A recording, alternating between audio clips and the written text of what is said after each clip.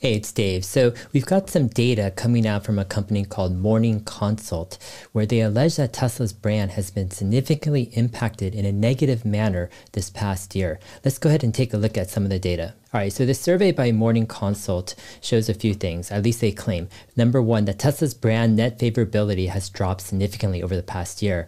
Number two, that net favorability for Tesla's brand has dropped from the high 20s to the mid-teens in percentage.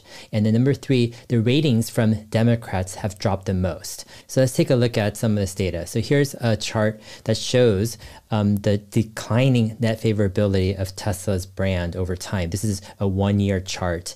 If you notice, Tesla's brand net favorability was around 30% about a year ago. And we have two significant events that this is marking on this chart.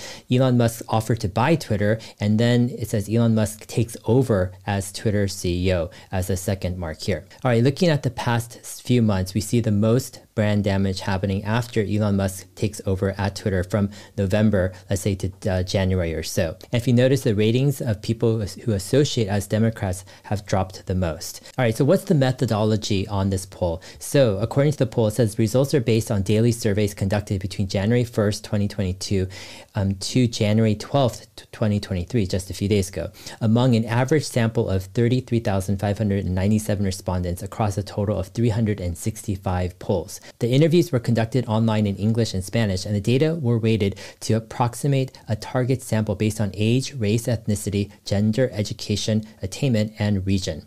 Each survey has an approximate margin of error of plus or minus 0.53 percentage points.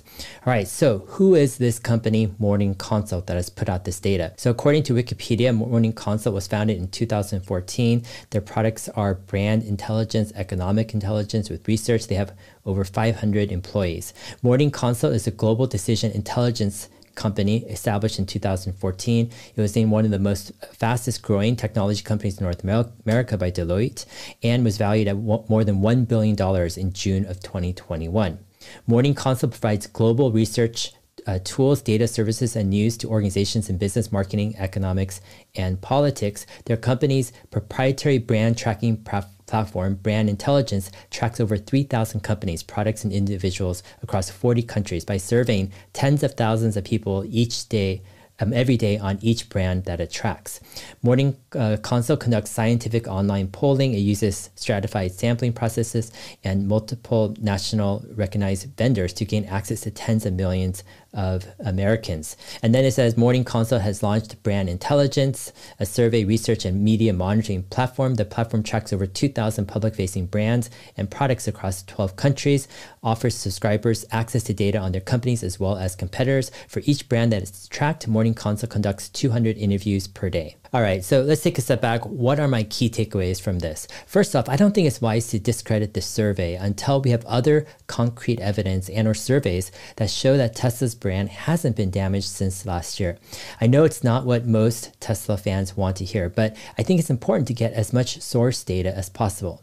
It's also interesting because Morning Consult is monitoring thousands of brands, and this data is from daily interviews and surveys over the past year, so we're able to see some trends over time. Now, all surveys and polls have their flaws, and a lot of times they aren't accurate. And that's why I think it's important for Tesla to have the best info possible.